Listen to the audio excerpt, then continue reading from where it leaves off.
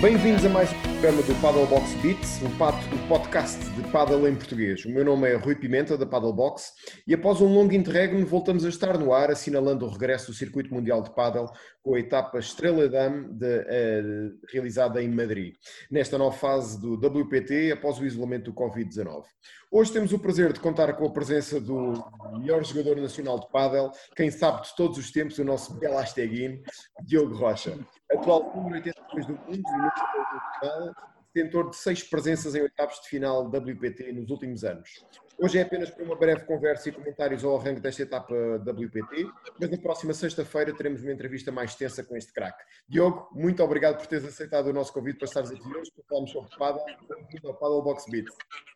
Nada, obrigado eu pelo convite, acho que é sempre um prazer estar aqui contigo. Obrigado, Diogo.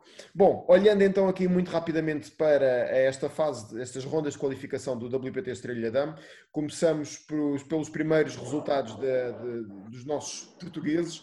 No quadro feminino, a Margarida Fernandes e a Patrícia Ribeiro foram derrotadas na primeira ronda, ao passo que no quadro, hoje, vamos estar a Sofia Araújo com a sua parceira Virginia Vieira e, infelizmente, a Nogi, por infelicidade da Delphi, não vai poder entrar em competição, ao contrário do esperado. Diogo, olhando aqui para as jogadoras portuguesas, o que é que achas, até onde é que achas que a Mega e a Patrícia, assim como a Sofia e a Nogi, podem chegar este ano, ainda que vai ser um ano muito atípico? Eu acho que, falando primeiro da Sofia, eu acho que a Sofia tem tudo para chegar muito longe. Desde que eu a vi jogar das primeiras vezes, acho que ela tem um talento tanto técnico como físico impressionante. Ela pode ser das melhores jogadoras do mundo, sempre lhe disse isso. Felizmente ela está a levar mais a sério este ano. Tem ido muito para a Espanha treinar. Entretanto já está lá para aí há 2 semanas. E acho que ela pode fazer um grande ano, sinceramente. Ela teve um pequeno azar que ela torceu o pé no outro dia. Estava em dúvida se jogava hoje ou não, mas acho que vai jogar. E pronto, acho que ela pode fazer um grande torneio, como pode fazer uma grande temporada. Não sei quantos torneios vão haver, mas acho que ela tem tudo para fazer um grande ano. Acho que a Meg e a Patrícia é mais difícil, mais complicado. Acho que ainda estão nas pré-prévias, que é muito difícil. O nível das pré-prévias é tudo muito semelhante.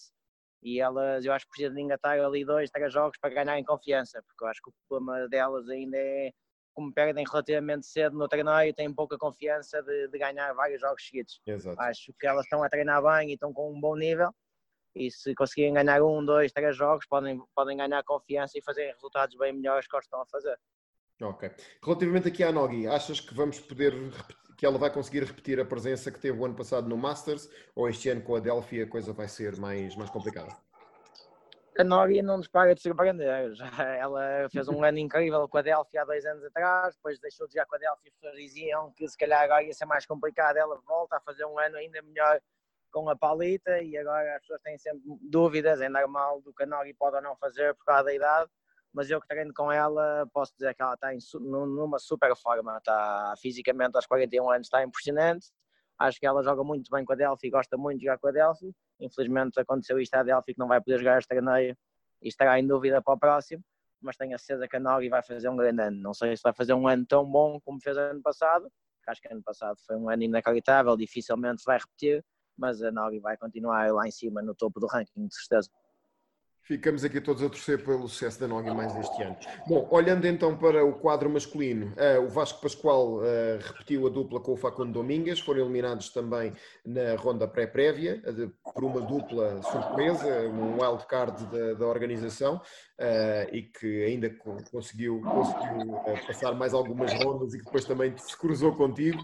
Relativamente a ti, passaste a primeira ronda num jogo duríssimo frente ao Ricardo Martins e ao David Antolin, e depois claudicaste contra esta dupla, Miguel Semler e Javier Martins. Que sensações tiveste neste regresso à competição, Diogo? Sentiste preparado para competir? Como é que foi esta paragem?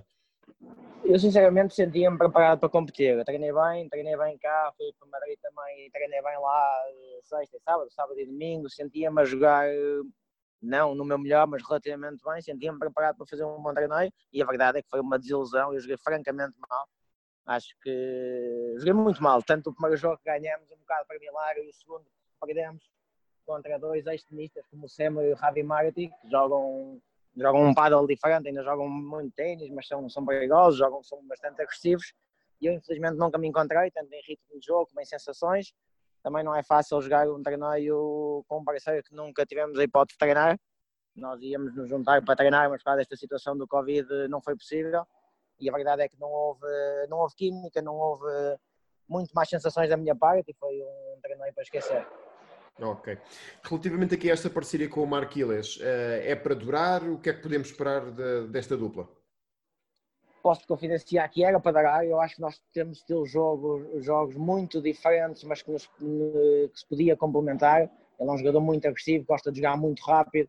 Eu, por um lado, gosto mais de baixar o ritmo, construir o ponto, de jogar lento, variar o ritmo.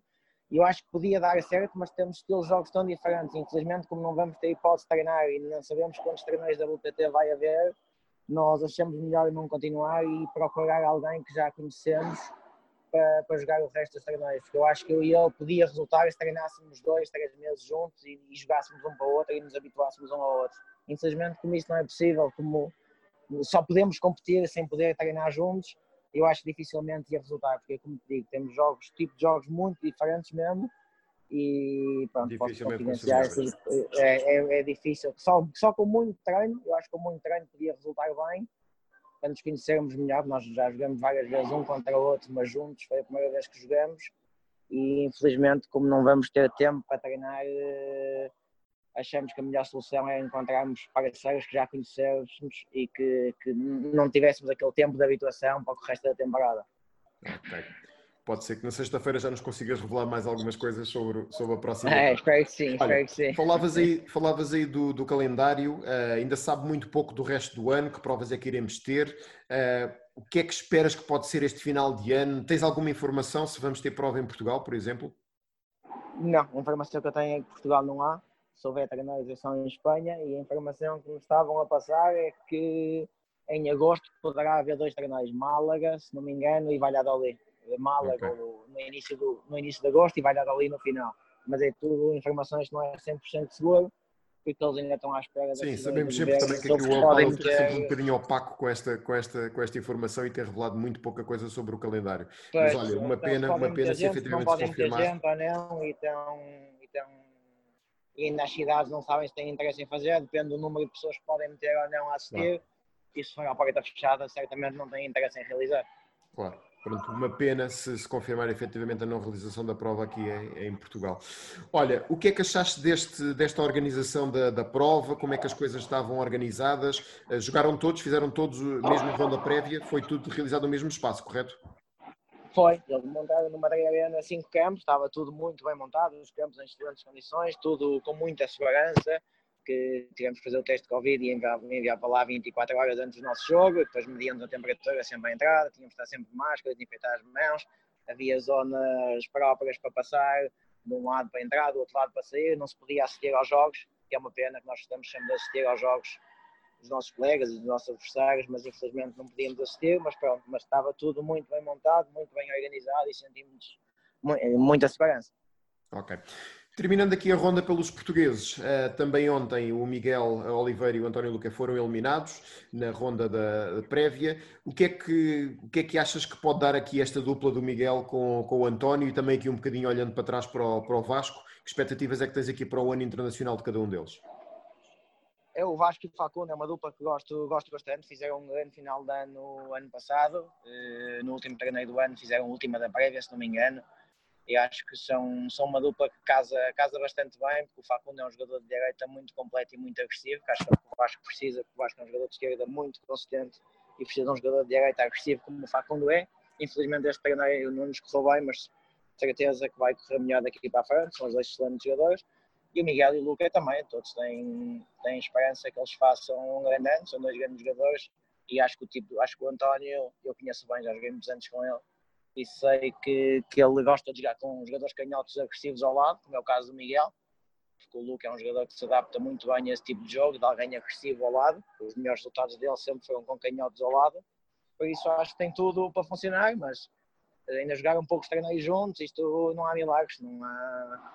Juntar 2 bons jogadores não quer dizer que façam uma boa dupla sem treinar, sem passarem muitas horas no campo, sem competirem, sem passarem muitas vezes por um 3-7, por um 4 igual, isso só fazendo muitos treinos. Tenho a certeza que quando eles embalarem vão fazer uma excelente época, espero que haja treinos eles terem tempo de embalar. Deixando aqui de lado os portugueses e olhando para o quadro principal masculino, os grandes jogos do dia desta quarta-feira, ronda de início do quadro principal com os 16 avos. Temos aqui um grande jogo entre Javi Garrido e Juan Mieres contra Gonzalo Rubio e Edai Santana. Também Uri Botelho e Javier Ruiz frente a Jorge Coquinieto e Javier Ricodazzi. E também Freddy Xingoto e Juan Telho frente a Ramiro Moiano e Luciano Capra, para além do regresso de Juan Martín Dias, sempre aguardado, o regresso deste enorme astro da nossa modalidade. Também muita expectativa para ver como é que regressa. Outro jogo em destaque será Jerónimo González Luque e Adriana Alemandi frente a Tapia Belasteguín. E olhando para o quadro feminino, ainda poucos jogos de grande interesse, mas, ou pelo menos com nomes sonantes, mas aqui o destaque para Sandra Hernández e Tamara Ricardo frente a Carol Navarro e Cecília Reiter. Ok, Diogo, olha, muito obrigado por esta conversa, é sempre um enorme prazer falar contigo. Voltamos na sexta-feira para uma conversa mais longa e análise aos 2 primeiros dias do quadro principal do WPT Estrella Damm. Obrigado e um grande abraço. Combinado, obrigado eu pelo convite, Rui. Um grande abraço e até sexta.